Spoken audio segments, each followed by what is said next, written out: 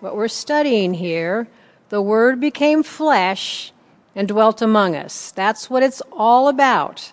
That's the only thing that really matters in the world, the message of the gospel.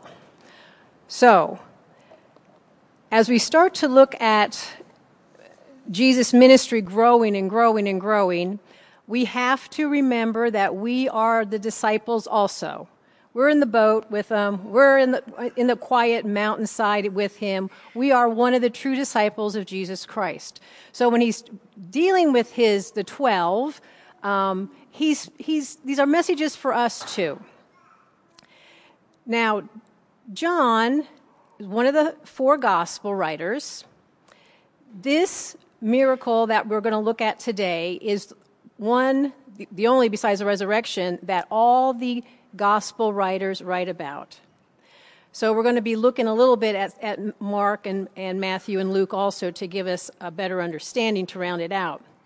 But John leaves out a lot of stuff on purpose, especially when it comes to the details of the miracles and the signs. It's almost like he kind of rushes through the miracles to get to the meat of the matter, which is what Jesus is saying, his words and what he's saying. And I know this was a real thick part in here. There's a lot of red letters that we're going to be looking at today. But it's building the case, the scene of the miracles are going to be building the foundation for the words that he's going to be talking about. And remember, the miracles, his signs, reveal his divine power. He does those so they can see that he's God. He's from God. He is God. But it's his words that correctly define who he is. Okay, we have the signs that he does that evidence that he is from God. He's divine. He is God. But it's the words that he uses to explain who he is. But signs and wonders alone are not enough for salvation. Romans 10:17 tells us, so faith comes from hearing, and hearing through the word of Christ. It's his words that we're going to be really emphasizing today. The ultimate miracle that he accomplished was his resurrection. And remember, miracles are there to satisfy a human need. So this ultimate miracle that he accomplished of his resurrection was satisfying man's biggest need, isn't it? So let's go ahead and take a look at chapter 6. It says, after this, Jesus went away to the other side of the Sea of Galilee, which is the Sea of Tiberias. And if you have a map on the back of your book, it's kind of interesting to be able to kind of watch where he's going. And right now, the sea, if this is the Sea of Galilee, he's going to be kind of going up over here at this corner of the sea on the top. It's more mountainous there. Across the little corner of it, there's Capernaum, where they're going to end up. So after what? There is a significant amount of time between chapters 5 and chapter 6. What after this? What were these things that they were after?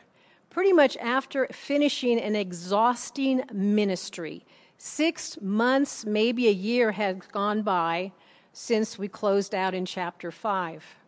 Mark 6 says, Jesus called the 12 and began to send them out 2 by 2 and gave them authority over the unclean spirits. So they went out and proclaimed that people should repent. And they cast out many demons and anointed many with oil, and many who were sick and healed.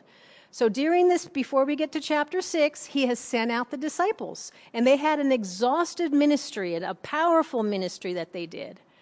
Matthew 11:1 says that even Jesus, when Jesus had finished instructing his 12 disciples to go out 2 by 2, he went on from there to teach and preach in their cities. So he also was teaching and preaching. Also during this time, we find out from Matthew 14:13, the news had come to Jesus and the disciples that John the Baptist had been executed by Herod. Now when Jesus heard about John, he withdrew from there in a boat to a desolate place. But when the crowds heard it, they followed him on foot from the towns. That's our connecting verse right there. He hears the news about John the Baptist. So the disciples and him, it's just time to regroup. And so this is when we open up with chapter 6.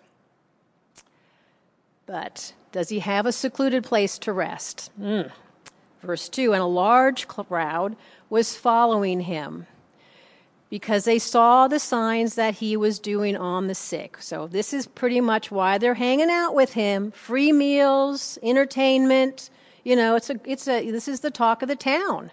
And it was a large crowd that followed him and just were on the heels of wherever he went. Add to that now, verse 3, Jesus went up on the mountain, and there he sat down with his disciples. They're resting.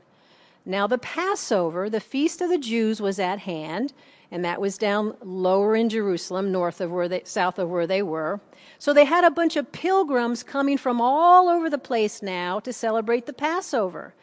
So we also have another large crowd of people that add on to the crowd that already followed him there. In verse 4, now the Passover, the feast of Jews, was at hand, lifting up his eyes then and seeing that a large crowd was coming toward him. We have a massive amount of people here, a massive amount of people, okay? Thousands, 15 to 20,000 people, if you take the 5,000 men and put families to them. There was a lot of people. There weren't cars or anything. It was people, families following him there. So they did not find a peaceful seclusion. A crowd of thrill seekers were gathered around him. In verse 2, it says the crowd was not motivated by faith at this point. I mean, some maybe were, but the mass majority, they were interested in repentance. It was not a genuine love for him. It was just, this was huge. He was a huge phenomenon at the time. All the things, all the miracles that he'd done, all the preaching that he had done and the disciples had done and stuff, and now they are all accumulating over there. They followed him to this place. They weren't quite understanding that the significance of his miracles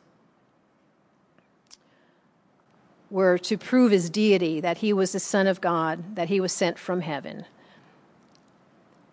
But he sees the crowd. He's lifting up his eyes. He sees the crowd, and he says to Philip, "Where are we to buy bread so that these people may eat?" And he said this to test him, for he himself knew what he would do. Jesus looks out at the massive crowd, tired, but here he was. His compassion reaches out to them. He knows what's in men's hearts. He knows that many of them are superficially following him, but he's God, the Son of God, with great compassion. We pick up from Matthew 14 at this point in John's story that he had compassion on them. And he healed their sick. And Mark 6:34 says he had compassion on them because they were like sheep without a shepherd, and he began to teach them many things. And Luke 9:11 tells us about this particular time. He welcomed them and spoke to them of the kingdom of God and cured those who had need of healing. So this massive crowd of 15,000 to 20,000 people, he's teaching them and he's instructing them and he's healing their sick, and he had compassion on that. So he continues to give out, give out, give out. Most important, the stage is being set for his biggest teaching on that he is the bread of life. So when he turns to his disciples and he asks them, we got to feed these people. They're hungry. It says that it's a test. He said in verse 6, he said this to test him, for he himself knew what he was going to do. But he turns to him and asks Philip, where are we going to buy bread that these people may eat? Why was this a test? Why was there a need to test Philip and those who were standing around? First of all, his question is kind of, he wasn't really looking to Philip for an answer. Jesus knew what he was going to do. It says it right there. But what it did was it took what was going on and focused on a problem. There's a problem. And yet this is an impossible problem to meet. How many times in our life are we up against impossible things? There's just no way. There's no way we're going to see around this. There's nowhere God's going to come through. It's just, why did we get here, God? What are you going to do now? I mean, what's going to happen here? There's nothing I can do to fix this. And so Jesus is setting it up here that he's saying that, look, there was no way in the world that they were going to come up with enough food. Philip, right away, though, this is a test for him, and he's starting to think. The test that Jesus is putting out there is when you're looking at an impossible situation, are you still going to have faith in God to fix it, to deal with it? James 1, 2-4. Count it all joy, my brothers, when you meet trials of various kinds, for you know that the testing of your faith produces steadfastness, and let steadfastness have its full effect, that you may be perfect and complete, lacking in nothing. There's a trial. This is an impossible situation. Why is it there? To test our faith. 1 Peter 1, 6 and 7 says, in this you rejoice. And you're supposed to be happy about these things too, Though now for a little while, if necessary, you have been grieved by various trials, so that the tested genuineness of your faith may, more precious than gold that perishes through though it's tested by fire, may be found to result in praise and glory and honor at the revelation of Jesus Christ. This is a test to strengthen their faith, to have their faith grow. So how does Philip respond? He responds by saying 200 denarii would not even be enough bread to feed them. In other words, 8 months of someone working, there's no way in the world you're going to be able to feed these people. No way.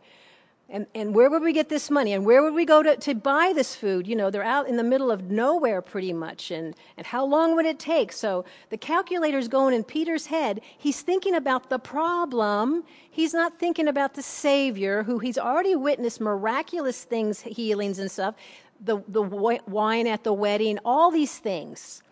But he wasn't pulling that stuff in. How many times do we forget how God's taken care of us in the past? So that was his answer. Andrew then, we find out from Mark 6:38 that Jesus was commanding them all to go out and find food. Go out and find all the food, collect all the food from the people, okay? And so because we know that from Mark, we have Andrew's answer that says, well, here's, I found a little boy with a lunch, and here it is, but he's skeptical. What's this going to do? What are we going to do with this? No one responded by affirming the power of Jesus to provide. No one did. But do you remember Jesus' mother at the wedding? What did she tell them to do? Just do whatever he says to do, right? That was Mom. Do whatever he says to do. We're not getting this response from the disciples. So Jesus is going to miraculously provide for a physical need. Remember, divine intervention to provide for a physical need. Their faith test, they didn't do too well on that. They maybe got a D or something. But their test of obedience, they probably got an A or maybe an A+, because he tells them to have the people sit down. There was much grass in this place, so they all sat down, about 5,000 in number.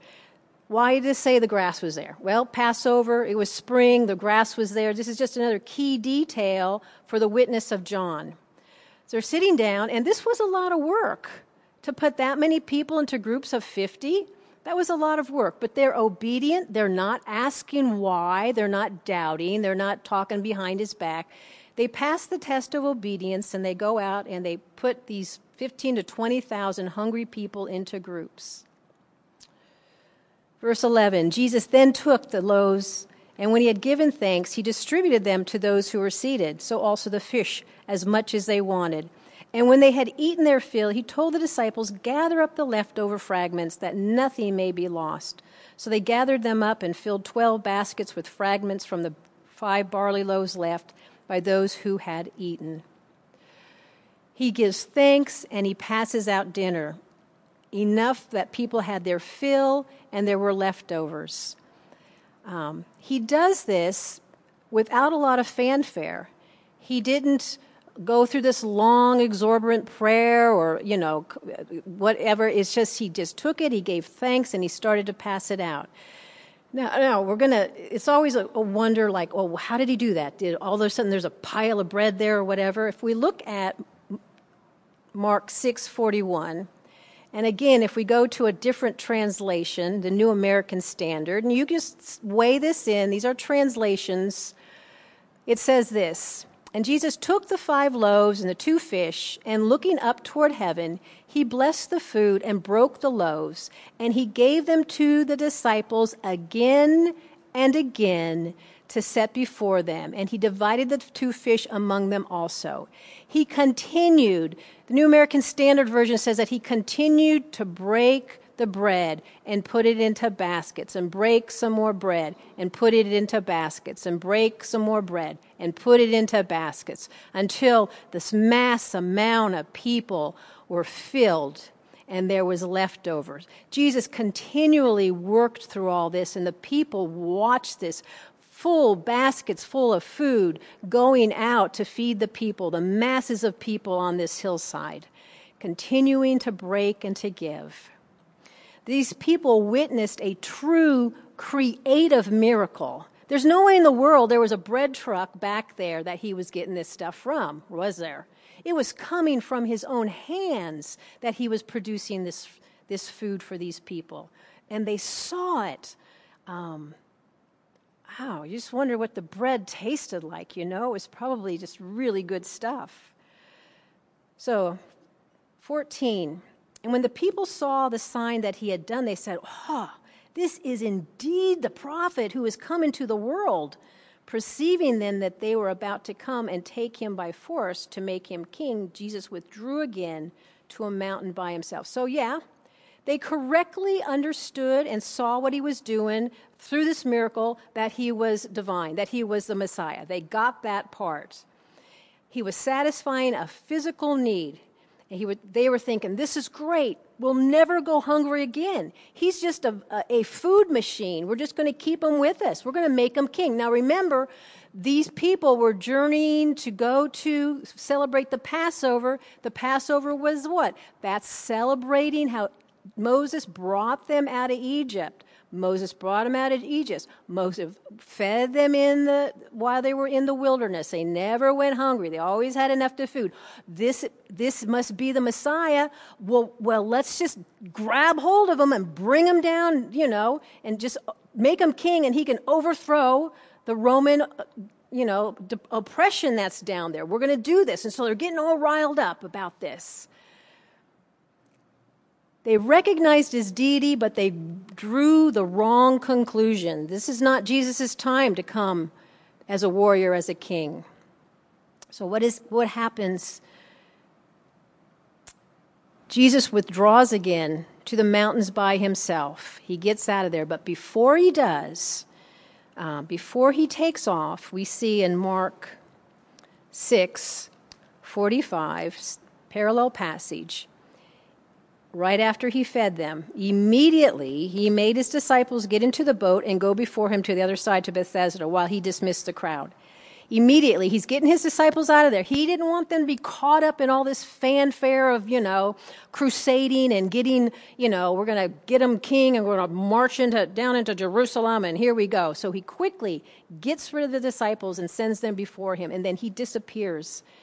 Matthew 14:22, it also talks about how he commands the disciples to get out of there. The crowd saw his divinity, but they did not receive what he was saying about himself. They could not see that. They were coming to him, but they were not believing in him truly who he was. He's from God, but the reason he came, the message he had, what he was representing, his mission here, his work that he was doing, they weren't getting that yet. They needed to hear the word, and they needed to receive it. So, moving on to the 5th sign then. That was the 4th sign. They get out of there.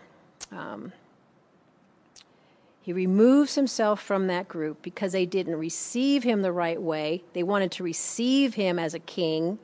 That wasn't why he was there, so he pulls himself away from that. There's a lot to be learned in something like that. If we use Jesus as a vending machine or for our own means or have a misunderstanding of what he's doing in our lives, if he's not Lord and Savior to us, he pulls away a little bit. Never abandons us, but he kind of just hangs out and waits until we come around and understand really what's going on. So this next part is letting us see the difference there is between the crowd of followers, the disciples that were following him, and the true disciples. Not all disciples are true believers, but all believers are disciples, devoted followers. Not everyone in their church is a true believer, but a lot of people follow Christianity and speak Christianese and do what you need to do. So Jesus is making a distinction here between these two groups of people. And he's going to demonstrate his deity to the disciples, not just by feeding all these people, but how he overcomes, how he has the power over the laws of nature. In 16, when evening came, his disciples went down to the sea and he got into the boat. Okay, he sends them off, he commands them to get off, they get in the boat and they take off.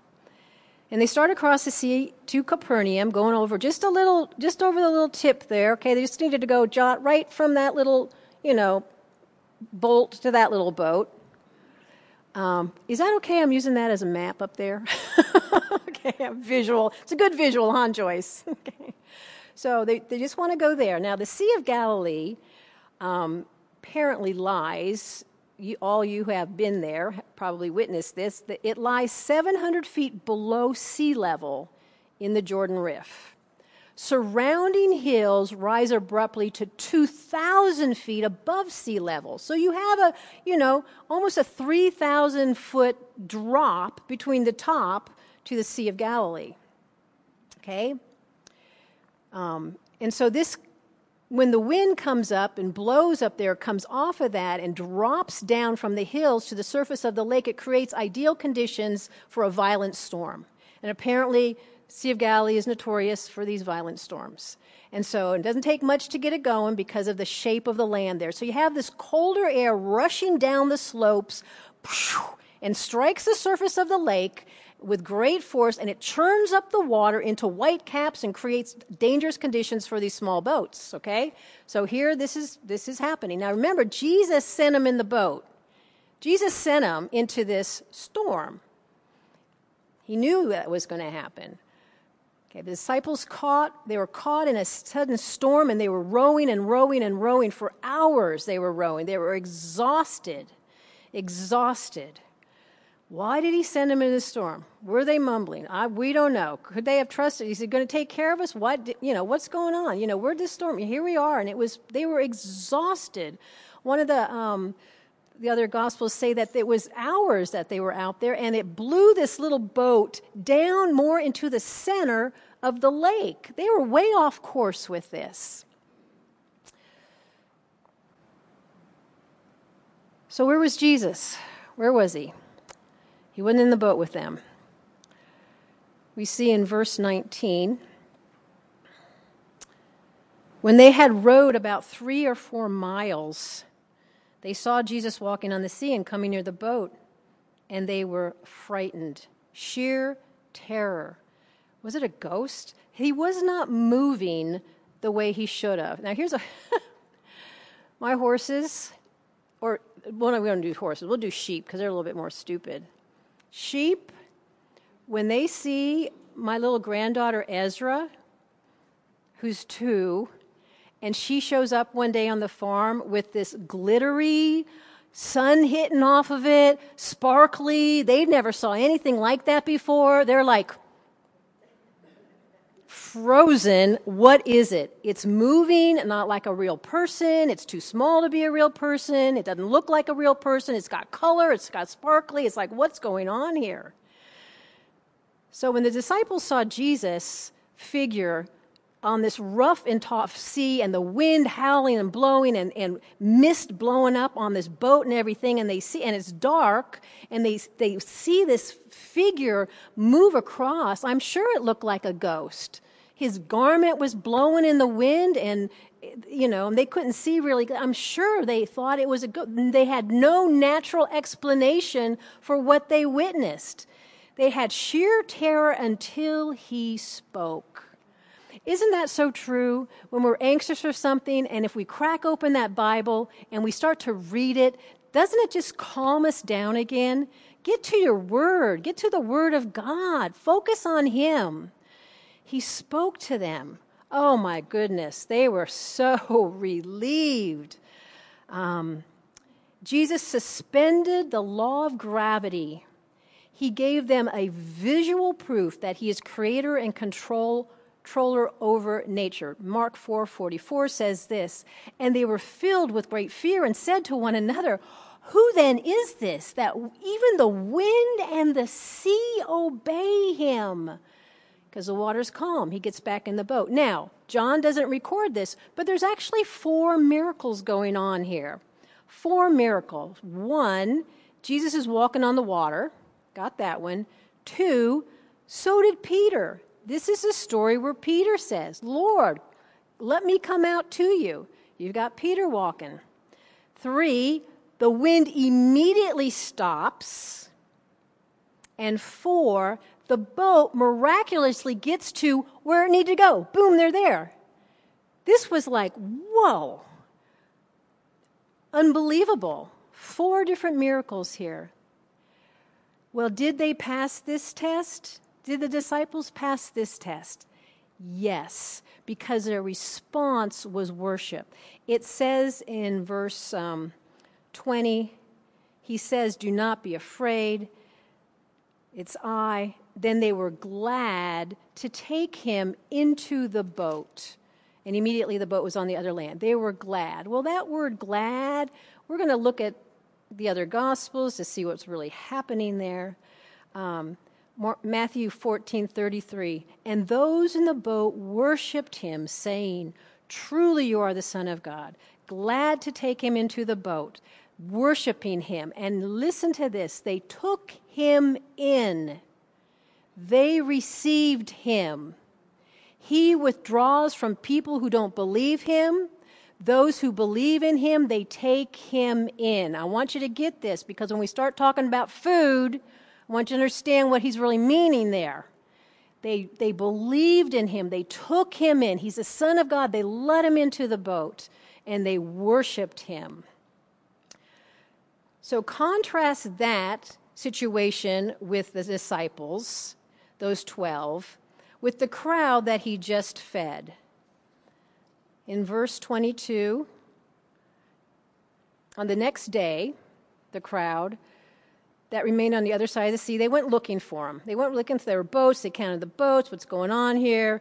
Probably what happened, they watched the disciples get into that one boat, didn't see Jesus there, waiting for him to come down. Next morning, there's a lot more boats there because, there's 20,000 people up there. Hey, let's get a little profit. So they had all these, business guys coming up there with their boats to bring the people down to the Passover, okay? They're not dumb. So the people are loading up in the boats now and coming down to Capernaum. They went to Capernaum seeking Jesus, and they find him. They find him in Capernaum. If you go down to verse 59, Jesus said these things in the synagogue as he taught at Capernaum. So the next day, they're looking for Jesus. They can't find him. They haul on down over to Capernaum, cross over, and they find Jesus in the synagogue. So these next section that we're reading about, Jesus is teaching in the synagogue at Capernaum.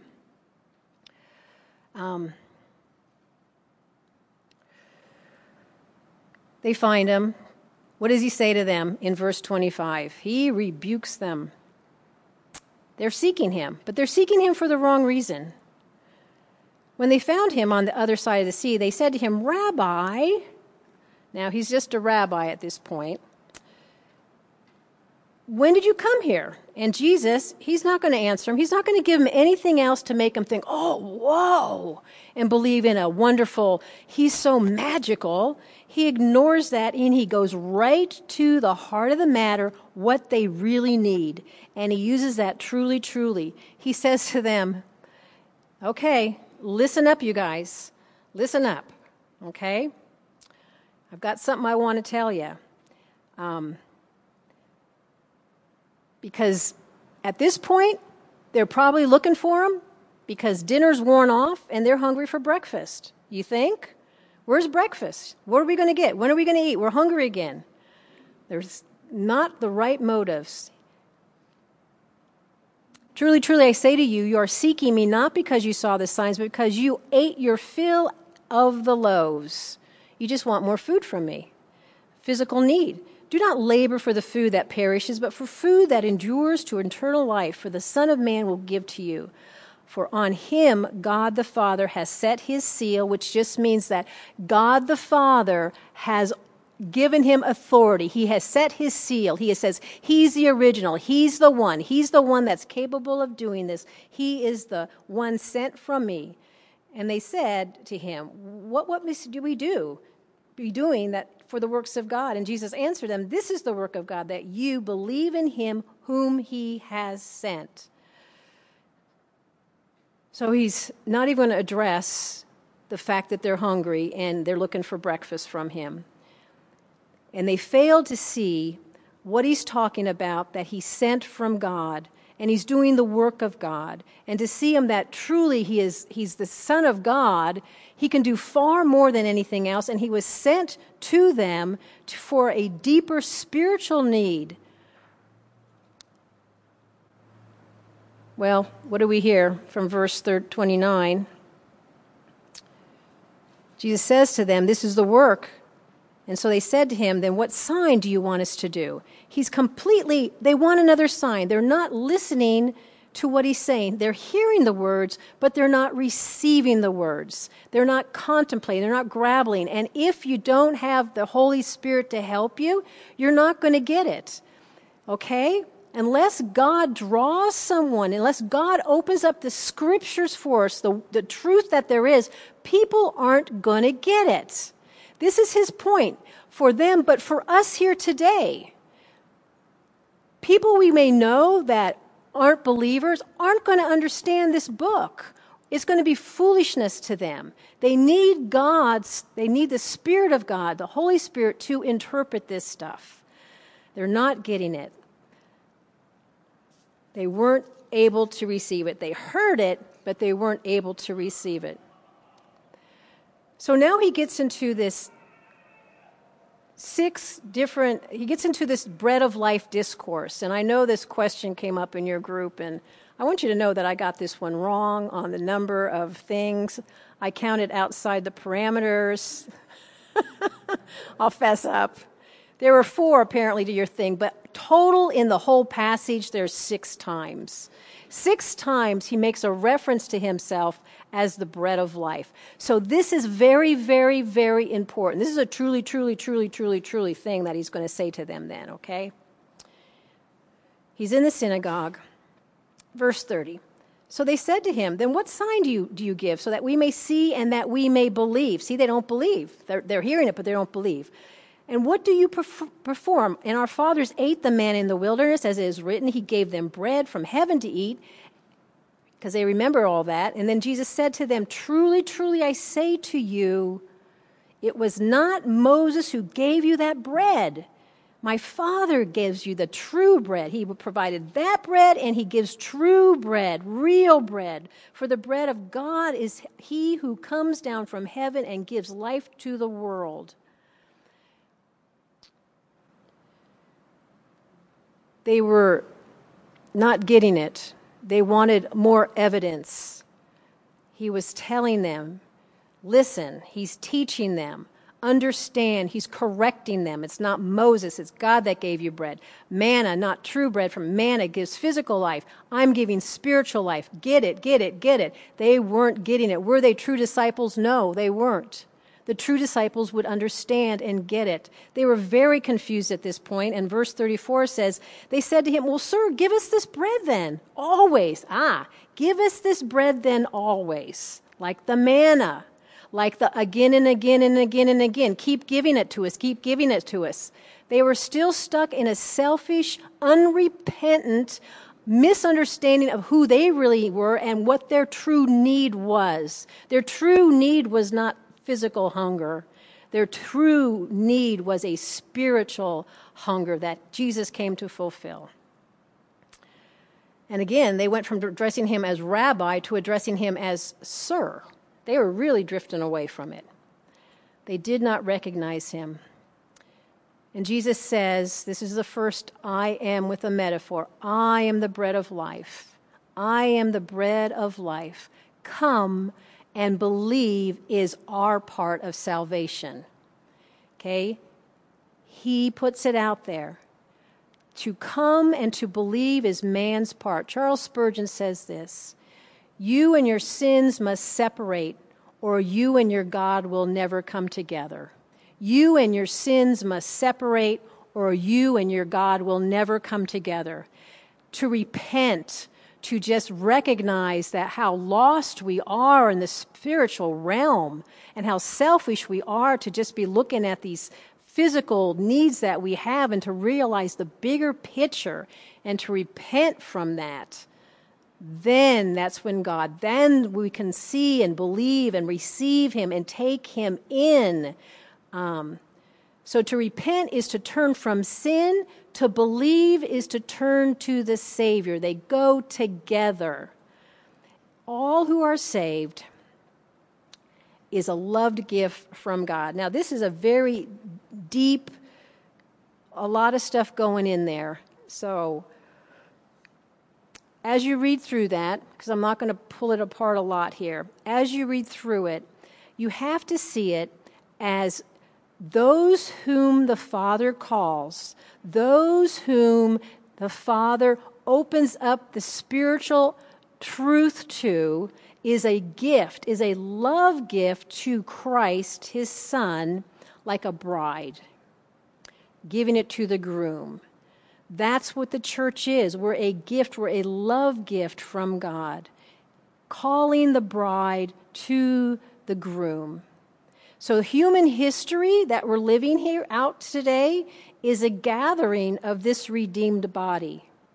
So from God's viewpoint, we are given by his sovereign power to the Son. From our viewpoint, we come to Christ. That's our eternal security, and he will hang on to all the ones the Father calls to him. And that's what we're seeing in verses 34 to 40. He's the true food. He's the one that you come, you believe him. You can't have life apart from me. Whoever feeds on my flesh and drinks my blood has eternal life. He's telling them that he's here to give spiritual life to.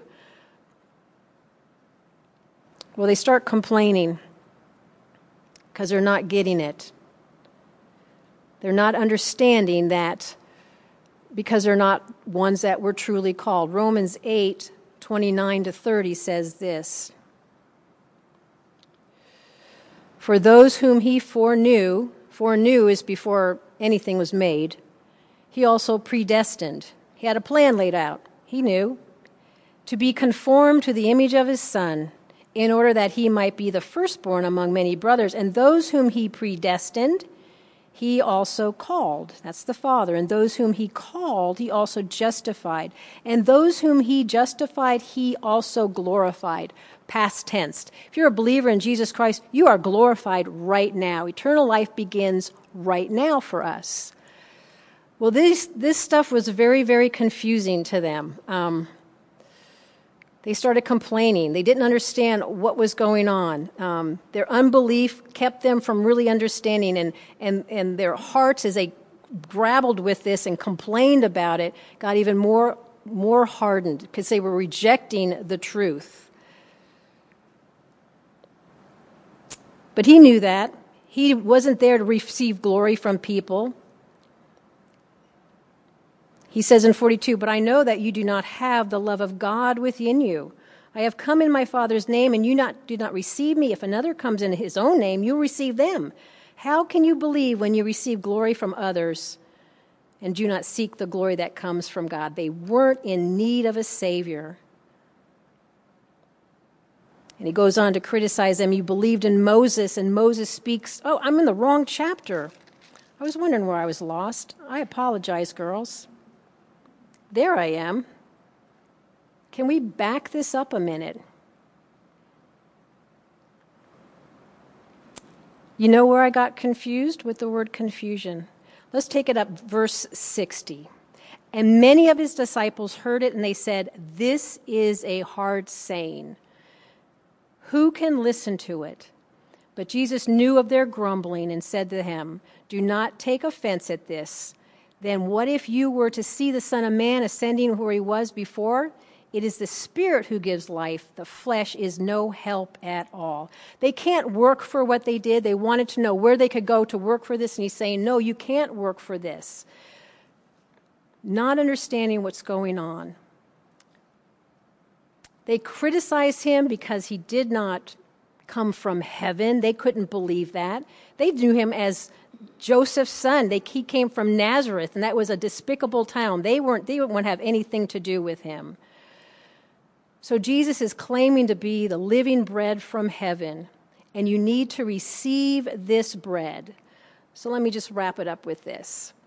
Receiving Jesus, believing in his words, and taking him in and understanding it, understanding a need for a Savior, a spiritual hunger that we have, we receive him. He's not talking about real food. He's not talking about cannibalism here. It's a physical illustration of a spiritual truth. So don't think about what some religions think when you take communion, that it also actually becomes the bread of the body of Christ.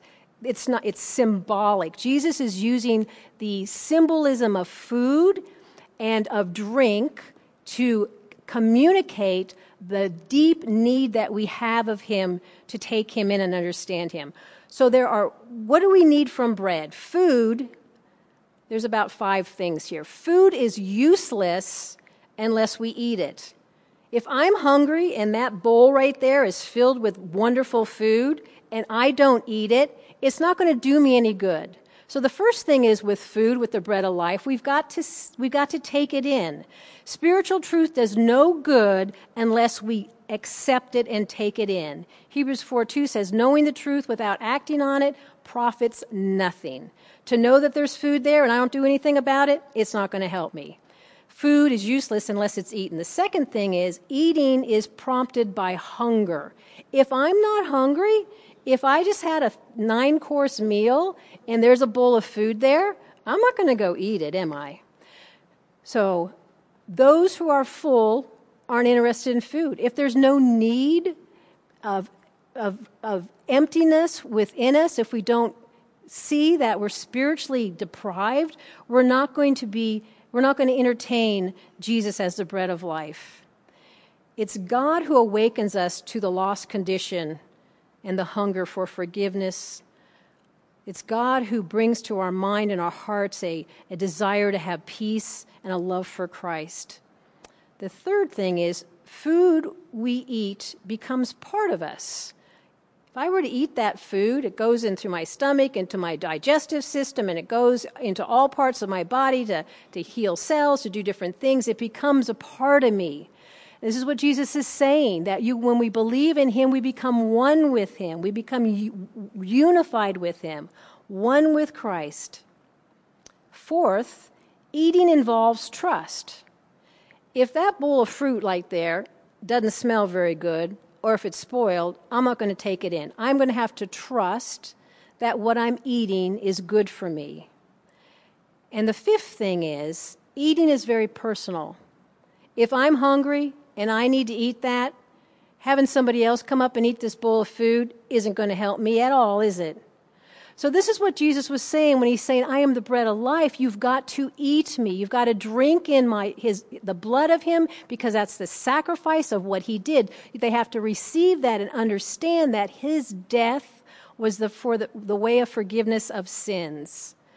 Well, they had a hard time with the bread thing, but when he did the drinking of the blood, that was like over the top, because they knew in the Old Testament that they were commanded not to drink blood, not to eat anything with the blood still in it. So they started to have this dispute about what's going on. In verse 52,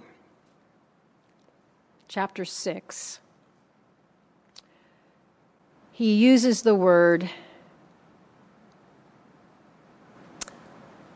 they use the word flesh, and it's a different word, flesh versus body. So it's not referring to communion. When we do communion, it's a different word. This is the word, how can we eat his flesh? They're not. It's not a cannibalism thing. So Jesus doesn't back down.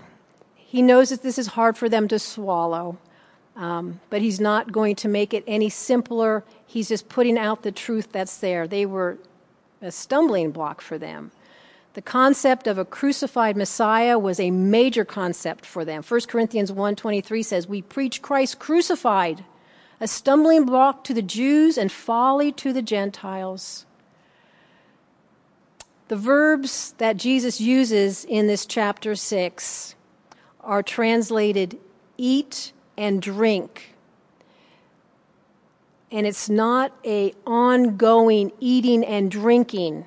It's a one-time understanding and receiving who he is, a once and for all, an introduction, the first part of your got rid of your hard heart and got the heart of flesh, and we became a new believer in Christ. That's what it is. It's not an ongoing thing that they wanted, a continuing eating and everything. It's not that.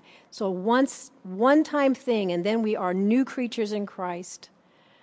And he gives them the promise of eternal life and resurrection because we're one in Christ. We have received him. We have taken him in. Like the disciples took him into their boat, we're taking him into our bodies and accepting that and understanding that we get it. Well, some people hear the word and never take it in. They come to Jesus, but they don't truly ever receive him as their Lord and Savior. Verse 60 says that many of them fell away. Verse 66, did you guys notice that it's chapter 6, 66? Did you notice that was a sign of the beast? Did anybody catch that? That 666 says, after this, many of his disciples turned back and no longer walked with him. Satan came and snatched the seed away, snatched the truth away. Who can listen to this? They weren't saying that it was incomprehensible. What they were saying when they said, who can listen to this, is, who can accept this? This is unacceptable. They had a lack of faith, not a lack of information. So sadly, they abandoned him and they went off to be with the scoffers.